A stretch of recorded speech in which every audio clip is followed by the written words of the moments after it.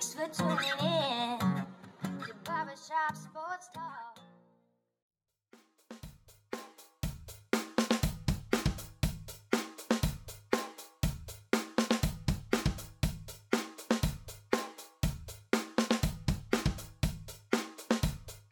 Oh, thank you all for tuning in to the 452nd episode of Barbershop Sports Talk with me, Daryl D. Lane, as always, wherever you are, however you may be listening. I thank you for making me in this show part of your day, whether it be via Spotify, iTunes, Stitcher, Apple Podcasts, Google Podcasts, iHeartRadio, SoundCloud, Pandora, whichever podcasting app or platform you may be listening to me via.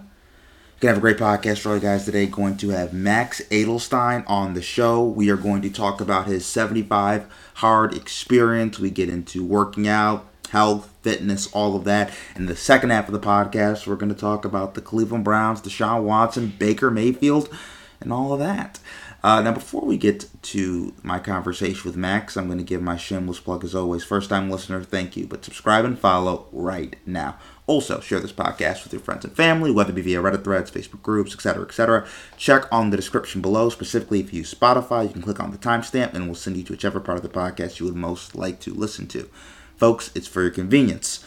Also, follow me on Twitter at @NightTrain_Lane and subscribe to my YouTube channel. Just type in Daryl Lane. You will find that I post 3-5-minute clips of this podcast right here, as well as my syndicate show Outside the Shop. And lastly, if you have Apple or iTunes, give me 5 stars and a great review. For some odd reason, if you don't like the pod, then don't say anything. Because you know what your mama told you. If you don't have anything nice to say, don't say it at all.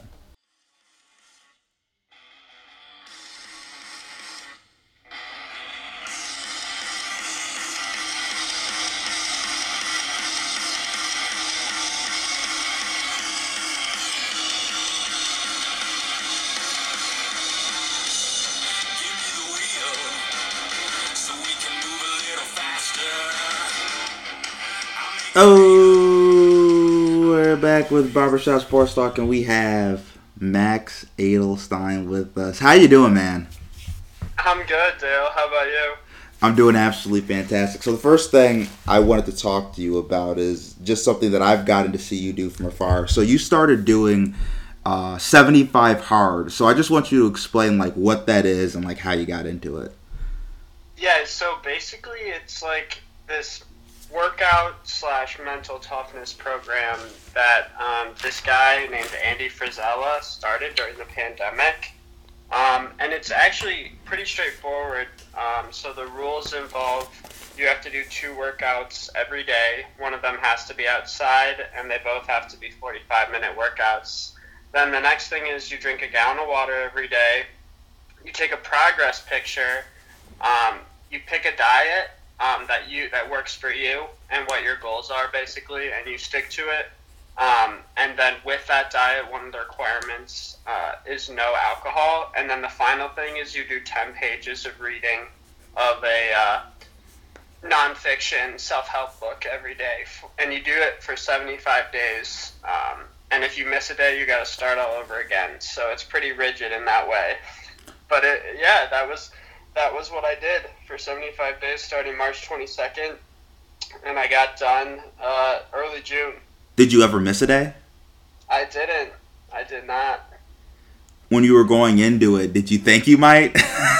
No, like that was my thing, like, because I read his book first, like about explaining all the rules and everything and kind of the specifics of everything. And when I read that if you miss a day, I was like, all right, well, I'm just not going to miss a day, because, I mean, I don't want to, like, start going through this and then have to start all over again. Like, it's a long time. 2.5 months it's no joke, you know? So you said a gallon of water a day, 2 workouts a day, no alcohol, 10 pages of reading, and a diet. And a progress picture, like, of your body in the mirror, like, you know, shirtless or whatever. So I'm assuming progress pic was the easiest out of all those things, right? Yeah, it was kind of like part of my morning routine. You would shower, brush your teeth, whatever, just flick a pic real quick. Some mornings I didn't do it, so I would just do it at night. But I found that, like, I saw better results if I had pictures in the morning, just because you usually weigh a couple pounds less in the morning. So. That's funny. You also wake up taller in the morning too. Yeah, exactly, that too. So out of all the other things, which ones were the easiest and the hardest for you? Like all the way from easiest to hardest. Yeah, I'd say progress picture, the 10 pages of reading. Those things were pretty easy. Even the gallon of water wasn't too bad. I just got a bottle that worked for me. I figured out, if I fill it up 5 times, then I get to 128 ounces. So, those things were pretty easy. I would say the hardest part was definitely the diet and the workouts. There were definitely a lot of days where I was tempted, to have like a cookie or, dessert or something high in sugar. And I think the diet was definitely number one, the hardest, just because you don't like really think about all the macros and the calories that you're eating until you start paying attention, until you start logging every single thing you eat in MyFitnessPal, like down to the water. I mean, that's how I track the water too. But I would say just being able to avoid desserts, because I do have a sweet tooth. I will admit that, but that was definitely the hardest part, just staying away from the sweets and candy, things that were high in sugar. And then the 2 workouts. It was a lot of days I would have to do like an evening run at midnight or 1 a.m. because your day didn't end until you went to sleep. That was one of the rules. Like you could go till 1, 2 in the morning as long as everything was complete before you went to bed. And so definitely the outdoor workouts, especially early on when it was snowing or raining, just kind of had to force myself to get out there and do it, How long were the workouts? 45 minutes minimum each. Okay, so that's but not 44, not 43. If it was 44 minutes and 59 seconds, that would be considered not okay, So were you actually timing how long your workouts were roughly, or were you just like, as soon as it's 45 minutes, I'm done? Well, for a lot of my weight training, what I would do is I would just time, as soon as my first exercise started, that's where I start the timer. But for most of my weight training, it would be anywhere from 45 up to an hour and a half for those workouts. And then a lot of my second and outdoor workouts were either going on a run or going on a walk. So I had a certain mile distance. I knew if I did 5 miles at about a 9-minute pace, that got me to 45 minutes. And if I was walking, then it was closer to about 3 miles at a 15-minute pace. And so those were kind of like the metrics that I used, but I did time everything on my Apple Watch so that I knew for sure I had, gotten to the time minimum requirement. So when it was snowing, what was your outside workout? It was either a walk, run, or a HIIT bodyweight circuit, high intensity interval training, where, I'd be doing push-ups, sit-ups, burpees, rotation of something like that, or a walk or a run. All 3 of those things were my main kind of go-to outdoor workouts. Why in the 75 hard did you have to work out outside at least once? So that was just kind of part of the requirements. One of the workouts every day had to be outside, and it basically was just to make it challenging and a little bit harder. Everyone's so used to being comfortable, and I think a big part of the challenge was pushing yourself out of your comfort zone and committing to do it every day. Also, just being outside and getting some sun, it's good for you, So I think those were kind of the main motivations for Andy, why he put it in the program that way. Was there ever a point during the process where if you would see people getting to drink or eating candy or all these things that you can't have, that you got irritated, or you were a little damn, I kind of want to do that right now? Was there ever a moment like that where you're like, Yeah, there were definitely a lot of weekends where I went out with all my friends and, everybody was drinking. I've never, had a problem with drinking per se, but I've also never gone that long since I've been probably in college without drinking, just because it's such a social thing. And I think what I missed the most probably about that was not like the big drinking on the weekends, like at the bars, but more so if I went to like a nice dinner and everyone got a drink. I kind of felt like missing out on just having that one drink. But those drinks are kind of the ones that really get to you and they add up. You know, one drink at dinner here, two at another dinner there. And so those things I would say were kind of difficult, but I also did enjoy getting to go out and just, being the designated driver and, taking care of everybody else. So I didn't mind that as much, but definitely dinners and things like that, I had to be careful. Even when I ordered, like, off of a menu, I had to really make sure that I wasn't, getting anything high in saturated fats or sugars and things like that. When did you start noticing during the process that, like, your body was changing for the better, or even that you just started feeling like you're in better shape? I feel stronger. I just feel fitter. I feel better. When during that process did you kind of realize that? Well, so the thing was, is I had already, before I started, I was already down about 35 pounds from my heaviest weight as I went into starting.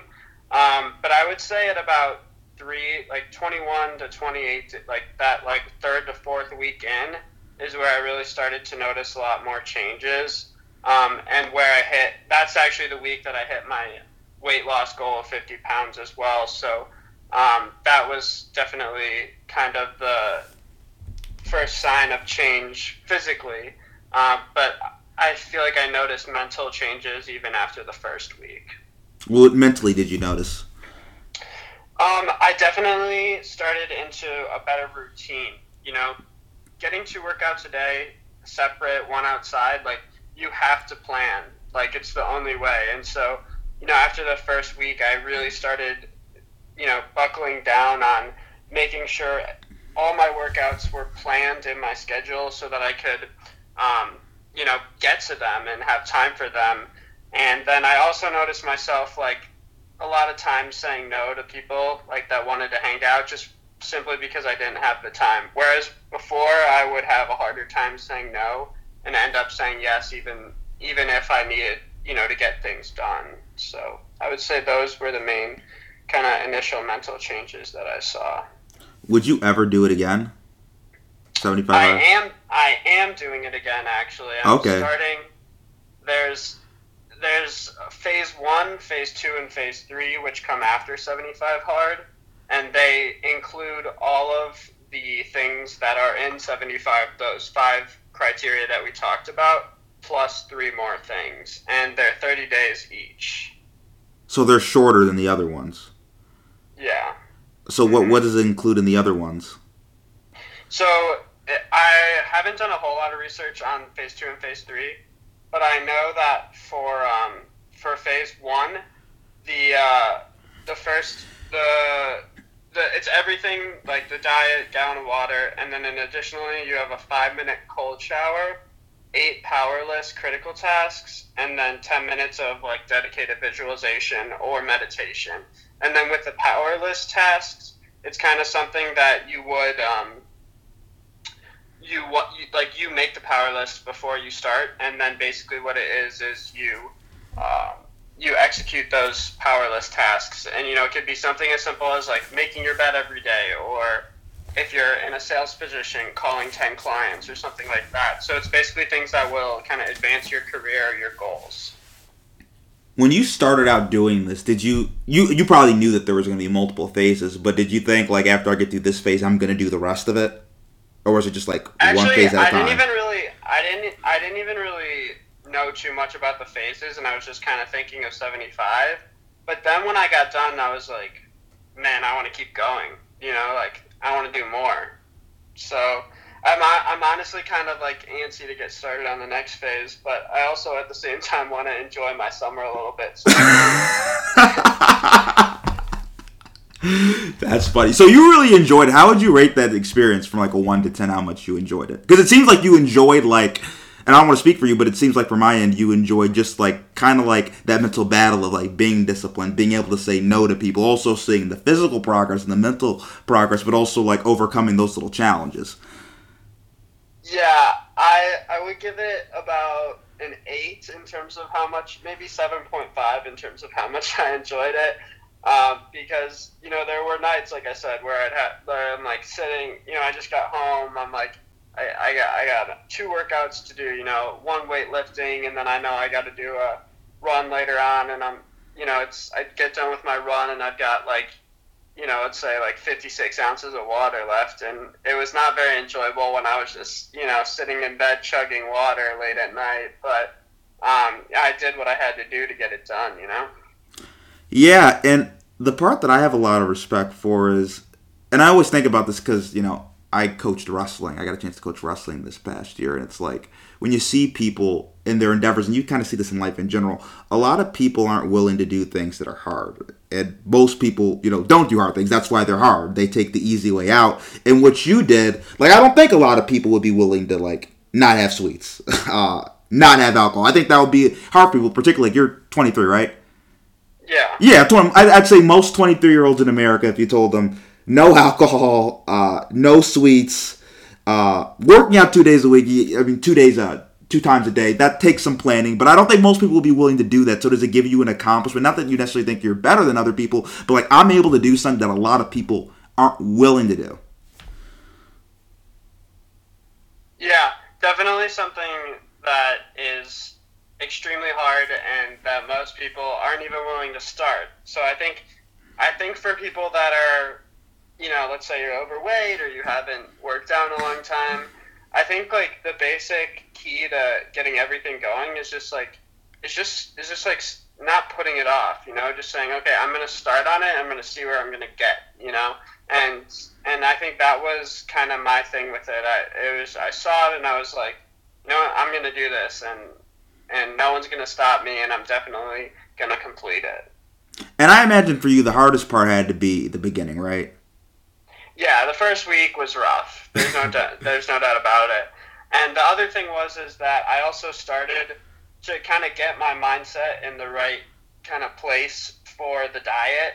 The first 10 days I did keto, which was a mistake, but it definitely got me in that mindset of avoiding a bunch of unhealthy foods. And then after that, I switched to a diet that made more sense for my goals. But just those first 10 days, for sure, it was a struggle to stay away from all different kinds of food, not just candy, but also things that were high in carbs. So, Yeah, because it's like that initial shock to the body of you're like depriving yourself of something that like you give yourself all the time. So like your body's kind of, even though it's good for you, your body's kind of screwed out. It's all like, oh my god, I'm not used to this. I kind of feel uncomfortable. I don't know if I like this. yeah, definitely. And I can remember there was a point a few summers ago, and you know this, I started running a lot, and I was getting to the point where I was running like 40 miles a week, like 40 plus miles a week. Like I was getting to that point. I would live Yeah. right next to a park, and I would just go. And I remember like, and that's why I can relate to you. Like when you're saying like the hardest part was at the beginning. I remember at the beginning, it's like this kind of freaking sucks. But then like as I kept doing it, like it got easier, and then I could do more and more, and it was like I just ran like 9 miles, not 9 miles straight, but like 4.5 in the morning, 4.5 at night. And most people might say that's a lot of miles, but I'm thinking to myself like, it's not that bad, right? And most people, when you say like I ran 9 miles in a day, people are like, holy crap, Daryl, like that's insane. I'm like, it's not that bad. Yeah, no, I mean it's definitely doable, and I wouldn't consider myself a runner, but I kind of became a runner during the program. Like I just because and another thing was I was training for a couple of 10Ks at the end of the 75, so I kind of had to put myself into a position where I was running every day pretty much. What were the hardest workouts for you? Was it running, the lifting, the body weight circuits? I would say I definitely enjoyed the lifting the most because it was like kind of the workout that I just felt most comfortable with. I had a lot of friends who knew what they were doing in the gym, and so having them guide me was very, very uplifting and made it a lot easier to get things done in the gym. I would say the hardest workouts were those kind of 5 mile, 6 mile runs that I would do to get in preparation for the 10K the two 10Ks that I ran. So I would, just because I still don't like running, but I'm running a 5K on Saturday morning at 8 a.m. So it's like, I just kind of push myself because I feel like that's the only way that I can motivate myself to go running is if I'm working towards something, working towards a goal. Like I'm trying to complete this 5K that I'm doing next weekend in under 25 minutes. So I want to, that's kind of like, it's been motivating me to get out and run to try to get my mile time down to around that 7:30 mark, I feel like running is a thing, and I don't run nearly as much as I was, but I feel like running's a thing, like, the more in shape you get and the easier running is, like, the more, like, because it can be boring in general, but just the less difficult it is, you know what I'm saying? Like, because when you first start running and you haven't been running, like, that sucks. That freaking sucks. There are very few things that are worse, because it's uncomfortable, you're like, oh my gosh. Yeah. Well, where is supposed to your an extra few pounds. Yeah, like, as opposed to when you're lifting, you're just kind of sore the next day, but it's like, okay. But when you're running in that moment and you, like, really aren't in shape like that, like, it's freaking hard. It's not fun. Yeah, and that was one of the other things that I did for a lot of my walks, because, people say, oh, walking isn't a workout, or, oh, like, it's not really, like, you shouldn't be able to, like, there's big debate about it, basically. So, one of the things I did early on in the program was I ordered a 40-pound weight vest, and I basically, like, would wear it for my walks, and I would even wear it to the gym on a couple of occasions, just to feel like the body weight that I was carrying around prior to, losing it all. And it was kind of shocking because, I mean, it was very difficult on some of those 3-mile walks. Like, I would be just drenched in sweat by then. And I'm like, how did I carry around all this weight before? How much did the vest weigh? 40 pounds. 40 pounds? Yeah. Wow, and that's how much you lost. A little bit more than 40, yeah, closer to 50. But yeah. How much do you weigh now? 170. Okay, so at the beginning, then you were like, well over. 220. Yeah. So was that like kind of the reason? I wasn't 220 at the beginning of 75, though. I was closer to around like 190 at the start of 75. Is like 170 like your ideal weight?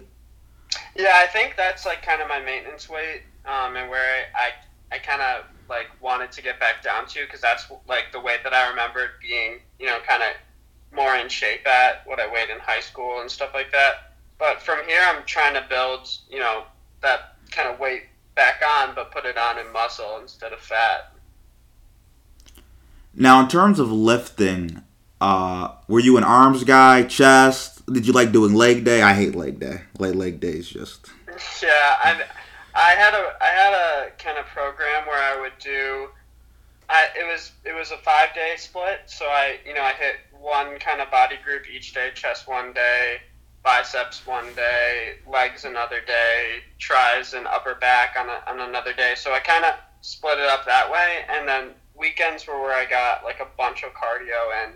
So I would usually like play squash on Sunday and do like an ab, and then I also did abs on the weekends mostly too. So I definitely had it down to a routine that I followed every week, which can get a little mundane, but ended up working really well just in terms of scheduling. So I didn't have to worry about what I was doing the next day. I already knew when I was doing it, what I was doing it, and for how long I was doing it. Which one was your favorite out of all those weight lifts? I'm not a big leg day guy either. I just did it out of necessity. But I would say I really liked chest day probably the most, because I was able to see a lot of progress in terms of like where my bench press started, and then push-ups, the pec deck, flies, everything like that. I saw like the most improvement in terms of like being able to push more weight. Yeah, you see, and about leg day, this is my thing about leg day. It's the hardest But it's funny. I think that's the one most guys don't like to do. Like if you go to any gym, I feel like most guys are doing curls, they're doing bench press. I don't typically see a lot of guys who are just like killing it on the squat. I also feel like, but it's also kind of like the most important thing because typically, like if you're an athlete, like squats are really the most important thing. Like above bench press, it's like typically your lower half because that's where all your explosion comes from. Yeah, and in addition to that, they're your biggest muscle groups, and you're usually producing the most testosterone when you work your legs. So it contributes to the rest of your workouts and your other body parts as well in terms of growing those muscles too. Yeah. And when people are squatting heavy, I'm like, every day, I'm like, oh my gosh. When people say they love leg day, I'm like, that's how you know they're really serious. Or they're an athlete. It's either that. Yeah, but no, you're right, for sure. Because I'll also think to myself, I'm like, you also never see this. I've never seen, like, somebody, like, above, like, 40 doing legs. I typically don't see that either, because I'm just, like, at that point, it's like... Not heavy legs, no. Like doing squats. Were you ever trying to max out or anything? Like, I'm trying to max out on bench press today. See how much I max out on squat, deadlift. Were you doing hang cleans, too? No, I wasn't doing as many like compound movements like that. And throughout probably the first like most of the program, I was doing hypertrophy stuff. So like I'd say for a little bit more than half of the program, I was doing hypertrophy. So high reps, lower weight. I mean, I still built up the weight obviously, but I was sticking to high reps. And then towards the end is where I kind of flipped it to lower reps, higher weight, and where I started to try to max out and hit those 1 rep maxes. Was there ever a point in the middle of a workout where you were just like, I don't want to do it anymore? Was there ever that point where maybe you're like at 25 minutes and you're like, only 25? Yeah, definitely. So, like, a lot of times I mean, not a lot, but there definitely were days where I felt like that. And so if I was in the gym and let's say I got to 35 minutes and I was like, I'm just exhausted, what I would do is I would do the last 10 or 15 minutes on the treadmill and I would just set the incline all the way up, go 3 to 3.5 miles per hour speed and just do a 10 to 15 minute uphill walk to finish out the workout. Because I felt like that still, like, it burned a lot of calories, it still, had me sweating, but it wasn't as intense. And so that's what was kind of like my way out of kind of filling out the time on days where I really didn't feel like finishing out the work. Did you ever do anything, like, if there were some days where, let's say, right before a workout, or let's say it's the second, later in the day, it's your second workout, you're tired from work or whatever, and you're like, that second workout, you're like, damn, how am I going to do this today? Like, how am I going to do this today? Were there those moments? Those were the days where I would go for a walk for my second workout. Okay. And there were definitely days where I didn't put on the weight vest to go for a walk, but I would say out of, however many walks I did, I would say about half of them I had the weight vest on for, and then the other half were kind of those days where I was like, damn, I really got to do an outdoor workout right now. I guess I'll just go for a walk because I don't feel like doing anything else. So I just walk for 45 minutes and then call it, Was there anything you ever did to try to get yourself, like, jacked up for a workout, like music or maybe like, I don't know, motivational speeches or something like that? Mean, definitely music and caffeine. So what was, like, your go-to workout playlist? I made a whole playlist for working out. I had, here, I could pull it up and read off some songs for you. Let's see here. So, for my workout playlist, the first song was Blackout by Breathe Carolina. I had some stuff like I'm Just a Kid by Simple Plan. Some people will say this is a girly song, but Wolves by Selena Gomez was a go-to for me. Just Warriors by Imagine Dragons. Just stuff like that was kind of more like pump up music. And then I had some other things that were more slower pace for my walks.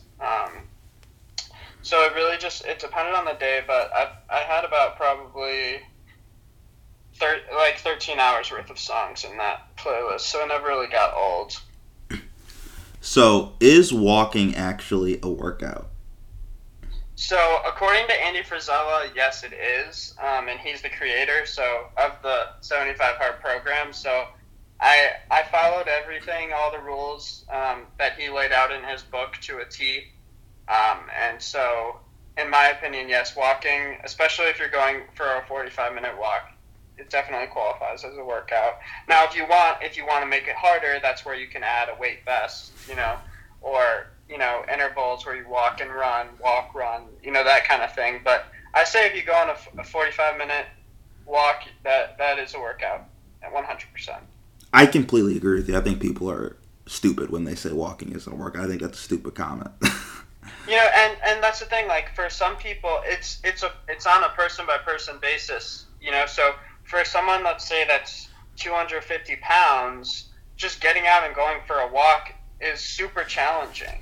Whereas for someone that's more kind of our athletic level, it might not be that challenging. So, but for that 250-pound person, they're going to be dead by the end of that 45-minute walk. So that definitely qualifies. Yeah, and there's a difference between like super high intensity and low intensity, right? Like I'm not pretending like walking's like, you're going to lose like necessarily 15 pounds in a week from walking or something crazy.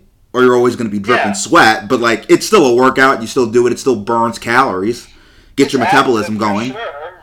I mean, yeah. And the other thing is that I always tried to keep my walks to I tried to cap it around 15, 16-minute mile pace on the walk.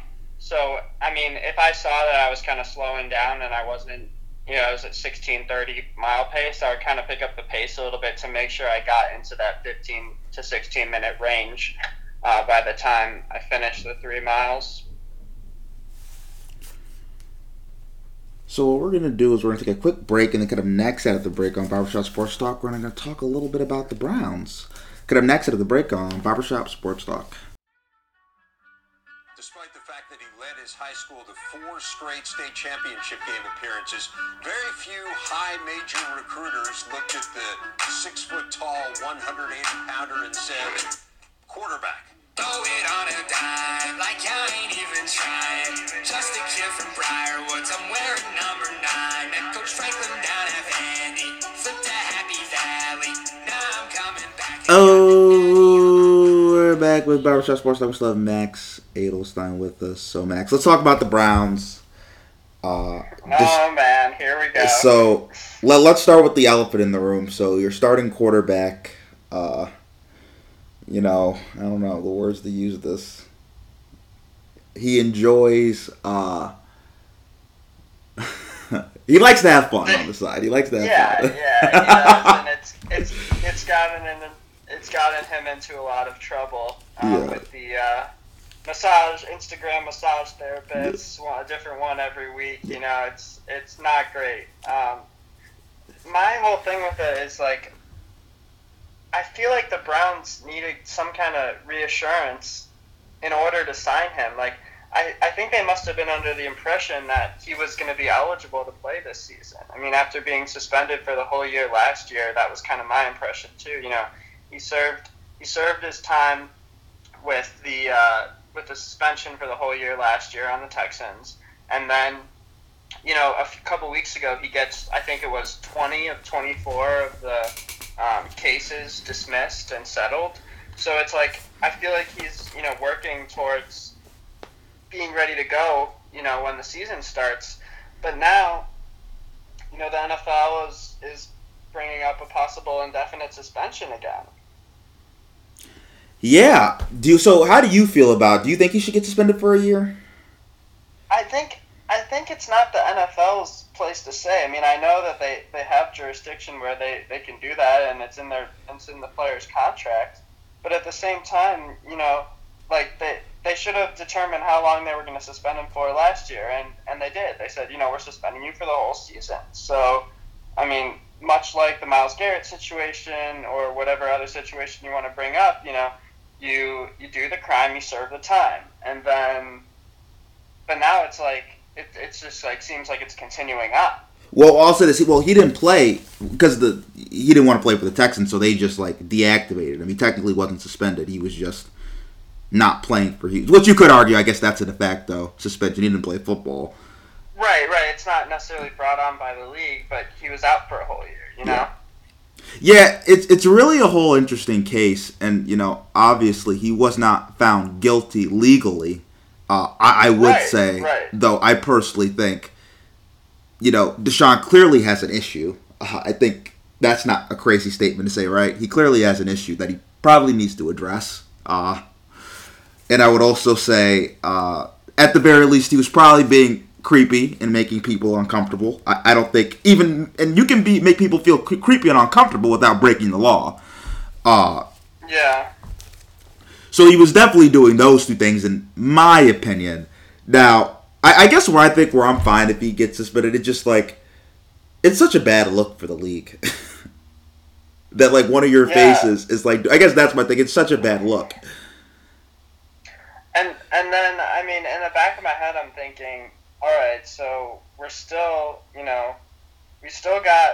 have other quarterbacks, but it's like, do we really want to go down the depth chart? If we're taking a look at, say, someone like Jacoby Brissett, or at the end of the day, I mean, Baker Mayfield is still on our team. So it's like, what do we do with that situation? I know we're trying to trade him off, but we just opted into his, fifth year, $18.86 million guaranteed for 2022 for him. And it's like, if we're not going to offload him, I guess it's good to have in the back pocket, but I don't really see how he would start.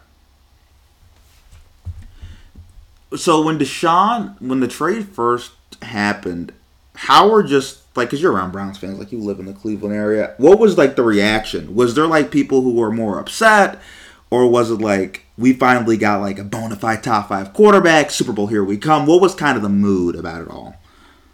I feel like it was definitely more of a mixed bag, because there were definitely, I mean, everyone knows that he has, he's a good quarterback, there's no doubt about it, but people were worried about this. People were worried about the suspension, the pending cases and things like that. So I think people were excited, but at the same time they were worried because with these kind of situations, it's always up in the air, and you never really have full control of the situation. Do you think that getting Deshaun was a big slap in the face to Baker? Because I can only remember there was like a report where it came out that part of the reason, they didn't want Baker is they wanted an adult in the room, right? They thought Baker was immature. And I'm like, so, okay, we're going to put out the report that Baker's not an adult, but then we're going to get Deshaun Massage Watson here. Like, that's crazy. So do you think Baker was kind of dragged through the mud and a bit disrespected through, like, this whole process? And obviously he's upset. Yeah, I mean, but deservedly so. I mean, he really messed up our season last season. I mean, he missed wide open passes time after time, and fumbles and sacks and not getting rid of the ball on time. So, and then there's the whole thing with, he had a shoulder injury the whole time, and it's like, well, why were you playing the whole time if you were injured? It almost feels like an excuse to me, like, So you have no sympathy for Baker? I really don't have a lot of sympathy. I was very supportive and hopeful that he can make something happen, but after the pain that we went through last season with a early playoff exit, it's just like, I don't know. So I guess my thing with Baker, why I feel a little bit sad for him is, yes, the injury, people could call it as an excuse, and clearly, in my opinion, I don't think he shouldn't have been out there towards the end. I think he should have been deactivated, because there was a while where it was just like, he was better than how he played towards the end of the season, where you could really tell the shoulder was getting. It was like, okay, like I was like, Case Keenum's better than him right now. So yeah, and I went to one of the games Case Keenum played, and we won. Was it the Broncos one? Yeah, it was. I was at that game, and I was like, damn, Keenum doesn't look half bad in this game. But I don't think it was because Baker just bad. I mean, he has a shoulder injury and he's like a freaking quarterback. Like, I mean, like, it's like, what do you want the guy to do? Like, I think physically it was just difficult. So who let him play, though? Or who gave the all clear on that for him to go out there and basically in a sling and play? It's like he shouldn't have been playing, but he did. So, the blame has to go somewhere, Yeah, no, I think there is blame. I think part of it's being selfish because you quote unquote want to be the quarterback when you can't give your team the best chance to win. But I also think there's blame to go around to Stefanski and whoever's making the medical decisions there, because to me there's no way you should let the guy go out there like that. Because I'm like, what are they seeing in practice? Because like if he's throwing balls on the ground and missing people, these people aren't idiots. It's like they'll have the old Dell Beckham situation, like, you know, when it went awry, like, right, and everything went crazy. It's like, you can't believe me. You can't tell me that Stefanski's not seeing this crap go down in practice. And he's like, okay, Baker just won't give Odell the ball. Like, okay, no issue here. Clearly Odell's upset. Okay, Baker's missing everybody. His shoulder's effed up. Okay, there's an issue here. We have a good backup quarterback. We paid Case Keenum. He's one of the highest paid backups in the NFL. You got the Minnesota Vikings to an NFC Championship. Like, Case Keenum's okay. And the Browns don't ask very much. They just run the ball with Nick Chubb and Kareem Hunt anyway. Like, it's not that difficult. Yeah, I mean, when you have a run-centric offense like that, you know, your quarterback doesn't have to be a Tom Brady. You know, you can have, as long as, you know, they get the job done, and when they do need to throw it, they make accurate passes, and you can get by. But, you know, that obviously didn't happen last season, so it is frustrating, and, you know, there's definitely something to be said about why Stefanski let Baker play through that injury. So, what was the point for you last year where you're like, Baker's really messed up physically and just, this isn't working? When was that moment for you when you realized, okay, something's really wrong? I don't know if there was a certain moment. I feel like it kind of just kept developing. I do remember there was one game against the Las Vegas Raiders that we played that was like, we needed to win, right? And I think it was midway through the season, and we lost like 16-6. Like, we didn't even score a touchdown. In that game, I was like, damn, you know, we can't even beat like the Raiders, and I don't know where this is going to go from here. We didn't even put up a touchdown. I remember watching it and just thinking, this is going to start going downhill. You know, it was when we were 5-3, so we had a winning record, but it wasn't looking good. You know, I think Baker went like 12 for 25 that game with 122 yards, and it was just kind of like an abysmal performance. So, after the season was over, were you kind of like, we need to get rid of Baker? Like, Deshaun aside, knowing who they were going to get, were you just like, Baker just needs to go? Or were you like, okay, we can give him one more chance and see if we can right the ship? I was kind of thinking one more chance, you know, like, deal with your injury in the offseason, come back strong, rely on the running game. And then when the Deshaun Watson news broke, I was very mixed bag of feelings for sure. Because, you know, I got a Baker Mayfield jersey. I got a Baker Mayfield poster right up. I'm looking at it in my room right now. So it's like, I was a fan of his for sure, and I wanted to see him be successful, but it just didn't pan out. Is the Baker Mayfield poster going down? And it is down. It's like not on the wall anymore, but it's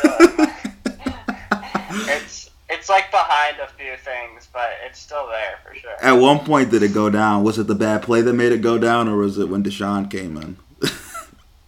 After we lost to the Chiefs in the divisional round. Oh, okay. So this was last.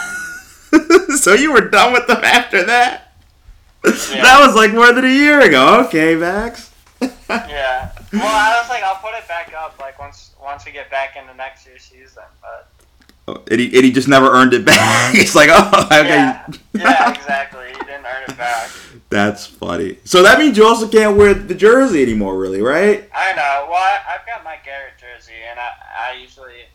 Well, that's the other thing, is I really stopped wearing the Baker jersey after the Broncos game. Like, I wore the Garrett jersey, the Myles Garrett jersey to the Broncos game, and then pretty much every Sunday after that I was wearing the Garrett jersey, so... So let's say Deshaun is able to play the whole season. How good are the Browns? I think we're in a great position. You know, with the running game with Nick Chubb and Kareem Hunt, even D'Ernest Johnson too. I mean, he's great. I actually like a few of the picks that they got. The slot receiver David Bell. I think he's going to be a great addition. I don't know if you know too much about him. But, yeah, the Purdue wide receiver. Sorry? Yeah, he's from Purdue. Who's good? Yeah, exactly. It's Purdue. And, you know, I'm also a big kicker fan, so I actually like the Cade York pickup in the 4th round. He was an LSU guy, and he broke a lot of records there, had a great percentage, and I honestly think kicking is becoming a bigger part of the game than people realize. So I also like that piece of the puzzle. So, yeah, I mean, with Amari Cooper, I was super excited about that trade. I actually had Amari Cooper on a couple of my fantasy teams last year, so I'm a big fan of his. So, and I think we have a good, young receiving core. There's people like Anthony Schwartz and Donovan Peoples-Jones that maybe didn't get their full chance to shine last year, but are definitely going to be in the spotlight this year. And then there's another guy, like, we picked him up kind of recently. His name's Isaac Rochelle on the defensive end. He was on the Colts last year, had about 17 tackles last year, and I think like in 2020 when he played a lot more snaps, he had close to 35, 40 tackles. But I like solidifying the defense with him. Obviously we've got Myles Garrett, and we also picked up a couple of other defensive ends and defensive tackles in the draft. So I'm liking what we're looking like, and I think we can be a Super Bowl contender. Definitely if Deshaun is going to be able to play. Well, I have to say this. Kicking is extremely important. Every Buffalo Bills fan knows that. Scott Norwood's right that lost the Super Bowl. So kicking is very important. For Baker, with Baker and Deshaun, to go back to that, if Deshaun, some people have said, right, if Deshaun is suspended for however long he's suspended, they do have a quarterback in Baker who got to them playoffs a few years ago. Like, Baker's a solid QB. He's better than Jacoby Brissett. Should the Browns try to talk Baker into coming back to the Browns if Deshaun can't go right out of the gate? Because it works good. Baker gets to build up his trade value, and the Browns get a competent quarterback. It's hard to say. It is really hard to say. But, I mean, he's kind of like our only other option. Like you said, there's Jacoby Brissett, but besides that, it's like, I don't know. Where else do you go? You only have so many quarterbacks on the depth chart. Do you think Deshaun's going to get suspended? I don't know. There's court cases like going on literally right now, trying to decide that. But it's really hard to say as someone who's only really seen news reports and things like that. I would lean towards no, but it could go either way. I think it's 50-50. So, last question for you. How would you feel if LeBron came back to Cleveland?